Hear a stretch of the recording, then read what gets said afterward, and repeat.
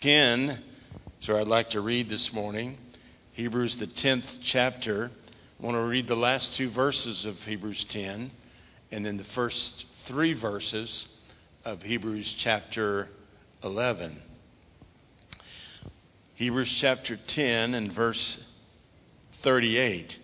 Now the just shall live by faith. But if any man draw back, other versions say shrink back. If any man draw back or shrink back, my soul shall have no pleasure in him. But we are not of them who draw back unto perdition, but of them that believe to the saving of the soul. Now faith, this is Hebrews 11 and 1. Now faith is the substance of things hoped for, the evidence of things not seen. For by it the elders obtained a good report. Through faith we understand that the worlds were framed by the word of God, so that things which are not seen, or things which are seen, were not made of things which do appear. That first phrase of our text, the just shall live by faith. Faith is to the believer what oxygen is to us in the physical realm.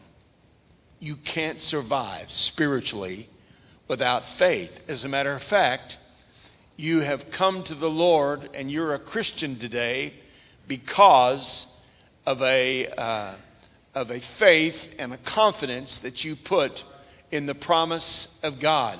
As a matter of fact, Romans chapter 12 is a book that talks about gifts of God that are dispersed to the church. And it says in verse number 3, Romans 12, for I say through the grace given unto me to every man that is among you, not to think of himself more highly than he ought to think, but to think soberly, according as God hath dealt to every man the measure of faith. And I believe that the measure of faith is the faith necessary to believe for your salvation. I believe everyone has enough faith to get saved. Amen. I mean, even the person in the darkest places in our world, godless places of our world, there's still in our hearts the gift of God, which is the gift of faith, which is the ability to believe God. And we cannot survive without it. And that's why that the church, I'm talking about you and me, I'm not talking about the church universal, I'm talking about us right here at this location, that we are to be a place where faith is the atmosphere. Faith is the atmosphere. That when people come into the house of the Lord, they leave their troubles, they leave their worries, they leave all their doubts, and they come into a place where this place is saturated with faith. Where there's a lot of people that have gathered together, and we believe what the Word of God says, and we believe that God can work and move, and that this should be a place where the atmosphere is just like breathing a breath of fresh air. That when people come into the house of God, it's like I can just receive the help that I need. But it's not that there's something necessarily special about this building other than the fact that the people of God gather here, and in this place has been set aside and dedicated for the glory of God and for the working and the moving of God. And so in this place, there should be an atmosphere of faith and confidence in God. Amen. Many a time, I have been, struggling, discouraged, weighed down with lots of problems and needs. And I've thought, if I can just get to church, I know that's going to make all the difference if I can just get into the house of the Lord. Now, I know that the Lord is with us everywhere. He's with us no matter where we are. But there's just something special about an atmosphere that's saturated with the presence of God and with faith and confidence in God. Amen. And so I would just say, leave your doubts at the door. Leave your unbelief outside. And come into the house of the Lord, believing that the Lord is going to save, and He's going to heal, and He's going to move, and He's going to change circumstances and move in the lives of people. Amen. And this just determined that when we come into this place, that we're going to do all that we can to create an atmosphere of faith and confidence in God and believe that God is going to work. Amen. Mark chapter 6 is the account of Jesus in his own hometown of Nazareth. That whenever he came there, now they knew him as the little son of Joseph, the carpenter. They knew him in that as the person we're familiar with, that we grew up with, but they didn't know him or understand him as the Son of God. And so they said, "Is not this the carpenter? This is just the son of Mary, the brother of James. This is just he's just one of us. He's just one of us." And Jesus said, "A prophet is not without honor, but in his own country and among his own kin and in his own house." And he could do there no mighty works, save that he laid his hands upon a few sick folk and healed them. And he marveled, this is Jesus, he marveled because of their unbelief. And he went round about the villages teaching. So here's what happened. Jesus goes to his hometown, and there, because he was just one of the community, one of the village, and he grew up among them, they didn't understand who he was. They didn't understand this is the Son of God. They didn't understand that he had power to work and to move, and they didn't accept him. And so, because of their unbelief, he was not able to do. Now you say, this seems really strange because God can do anything, but God has chosen in his sovereign plan to move in an atmosphere of faith and confidence in him.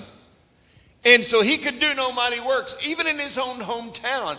He just did a few things. A few things were accomplished there in that place because of the unbelief of that town of Nazareth. Amen. It lets you know that that unbelief can bind. Unbelief can hinder. Unbelief can do a lot of damage where God would want to work and move and speak and do supernatural things. But our unbelief can really hinder what God wants to do and can stop the wonderful works of God. It happened in the ministry of Jesus, and it can happen to you and me. There has to be faith, confidence. We have to come to the house of the Lord with an expectancy. We have to come prayerfully. We have to come prepared. We have to come expecting that God is going to work and answer prayer and move by his Spirit. We have to come expecting that the enemy is going to be defeated and all the lies of the enemy are going to be put down when we gather together in his house. Amen. So let's just determine as the people of God that we're going to come and we're going to be a part of creating this atmosphere of faith. Amen. We're going to come expecting and believing that God is going to work. Smith Wigglesworth, who is known for a lot of tremendous supernatural things in his ministry, a lot of miracles in his ministry. It was reported of him in a meeting, in a church meeting, that he stood up and said, "Stop charging the air with unbelief." He said he was grieved to hear the avalanche of doubt, fear, and unbelief coming from some of the lips during the service. So he took over the meeting and he preached faith and he charged the air with faith.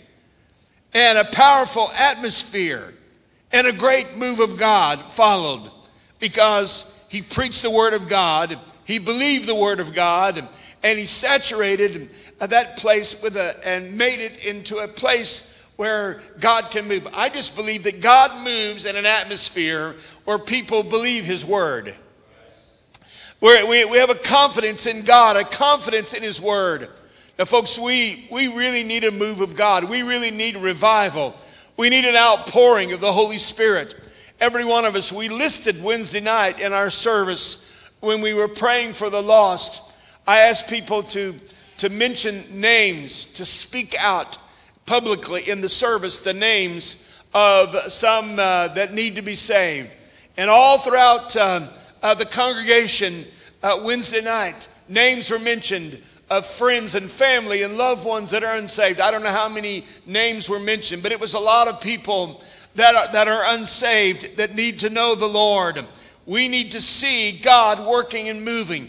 We need some strongholds brought down and some miracles take place and lives changed and souls saved and brought into the kingdom of God. That won't happen if we're just coming to church and it's just church as usual and there's no real confidence that God is going to work when we come in on a Sunday morning or a Sunday night or a Wednesday night or in revival services. There needs to be an expectancy. Amen. And so we can create an atmosphere of faith in God when we just take a step of faith and we believe that God is going to work and he's going to move. Amen. Amen. Now, sometimes folks think, well, I don't deserve that, or we don't deserve God to move in our needs or our circumstances, and that doesn't have anything to do with it. None of us are worthy of any good thing from God. We don't deserve it. We haven't earned that. It's all the gift of God. It's all the blessing of God. It's all God just pouring out his benevolent goodness to us. Amen. We don't earn it. We don't deserve it. It's because God delights in blessing his people. Amen. And we need to believe God for that today. Two individuals in the New Testament that God said, that Jesus said of them, they have great faith. They have great faith. One of them was that centurion that came to Jesus, and he said, Jesus, don't trouble yourself. You don't have to come with me or come to my house. Just speak the word.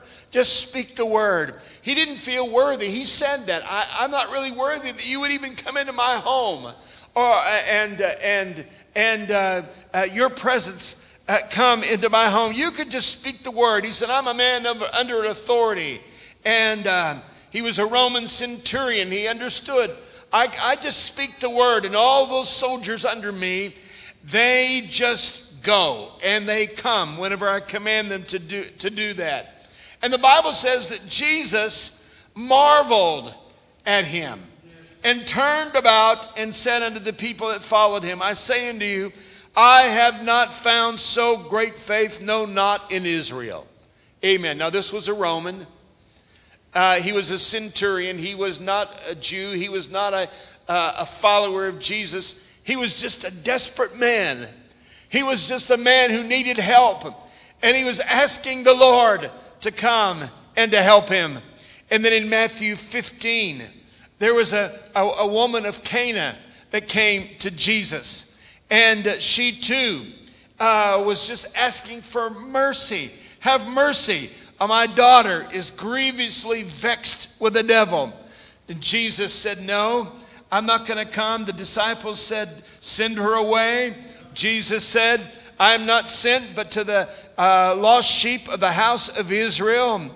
And but then the Bible says that she came and worshiped him, saying, Lord, help me. Again, this is a Canaanite. This is a Gentile. This is a pagan woman who's just coming saying, Lord, I need you to help me. And Jesus said of her, this is the second person in the New Testament that Jesus said, she's got great faith. Oh, woman, great is thy faith. Be it unto thee even as thy will. And the daughter was made whole from that very hour. Do you understand that it's not that you deserve it or I deserve it, or as a body, a church group here, that we deserve any good thing from the Lord? But I do know that we can put our confidence, and we can build our confidence and our faith in the Lord, and we can see him begin to work and to move in our needs. Hallelujah. Praise the Lord. Amen. Let me tell you, there are a lot of people that are in need. It's sometimes overwhelming. I get so many prayer requests and so many people that are in need. We need to see the supernatural hand of God changing circumstances, healing the sick, ministering to people in their needs. There's so much trouble, so many needs, so many circumstances in our world that are overwhelming. And it's greater than we can deal with personally. We don't have the power or the ability to do that. But these two individuals, the Lord moved for them even though they were unworthy and undeserving, because they believed him. Because they were willing to come to him and say, Lord, we need help. Come and help my daughter. Come and help me in this circumstance. Come and bring deliverance. Lord, help me. Lord, help me. Do you understand that that's one of the most powerful prayers that you can pray, is just simply saying, Lord, I need your help. I need your help. I need you to come to my rescue and to help me in my present situation. Amen. So these individuals had great faith. And I believe that the Lord can help us to create an atmosphere of faith.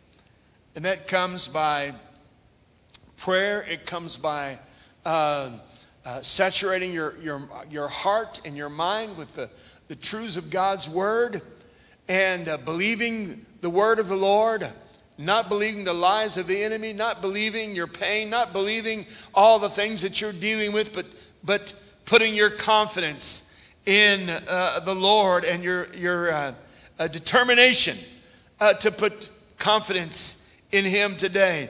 This great faith that changed circumstances, it brought about results. It brought the results when the woman just said, help me. Sometimes our desperation, and out of desperation, we cry out to the Lord. And I want you to know that he hears your desperate cry. And not only that, but this woman came with a humble, worshiping attitude. She recognized that she did not deserve it. I've heard some of these so-called faith teachers making their demands of the Lord. You know, God, you said this, and I demand that you do it. And we don't come demanding anything of God. Amen. We come humbly before the Lord. We come desperate before the Lord, knowing that God can rescue us, and only he can do it. Only he can help you in your present need. And then they came with fervency. They came with fervency and a desire to see God change the circumstance. How long has it been since you have prayed prayers that we could call red hot prayers, fervent prayers, prayers that we were poured our whole heart into it, really crying out to God for help. Let me tell you, God is touched when he hears the cry of his people, and when he hears the desperate needs, he will come to your rescue, and he will help you in your present need. Praise God. So I believe today that God can help us. He can help us as a church. Every time we come together to come into the house of the Lord, believing his word, with confidence in God. And I believe if we'll come into the service tonight with an expectancy, with believing that God is going to work, that God is going to move, that he's going to minister to people in need and change their circumstances, heal sick bodies, save the lost, bring deliverance, and work in impossible situations. Let's come to church and let's Ask the Lord, Lord, give to us an atmosphere of real faith and confidence in the Lord. Hallelujah. Hallelujah. Let's stand. Father, in Jesus' name, Lord, we need from you, Lord, the ability, Lord, to reach out to you in faith. Lord, in our own strength, we're just weak. In our own strength, Lord, we cannot do what we need to do, Lord. But I just pray, Lord, that for each one in this service today, everyone, Lord, no matter what the needs might be, Lord, that we would walk into the house of the Lord with a faith, and we would turn away from doubt and unbelief and all of these things, Lord, that stop and hinder the mighty working of God. Oh, Lord, help us. Help us, Lord, to see your mighty hand at work in our behalf. Praise the name of the Lord. Praise the Lord. Amen.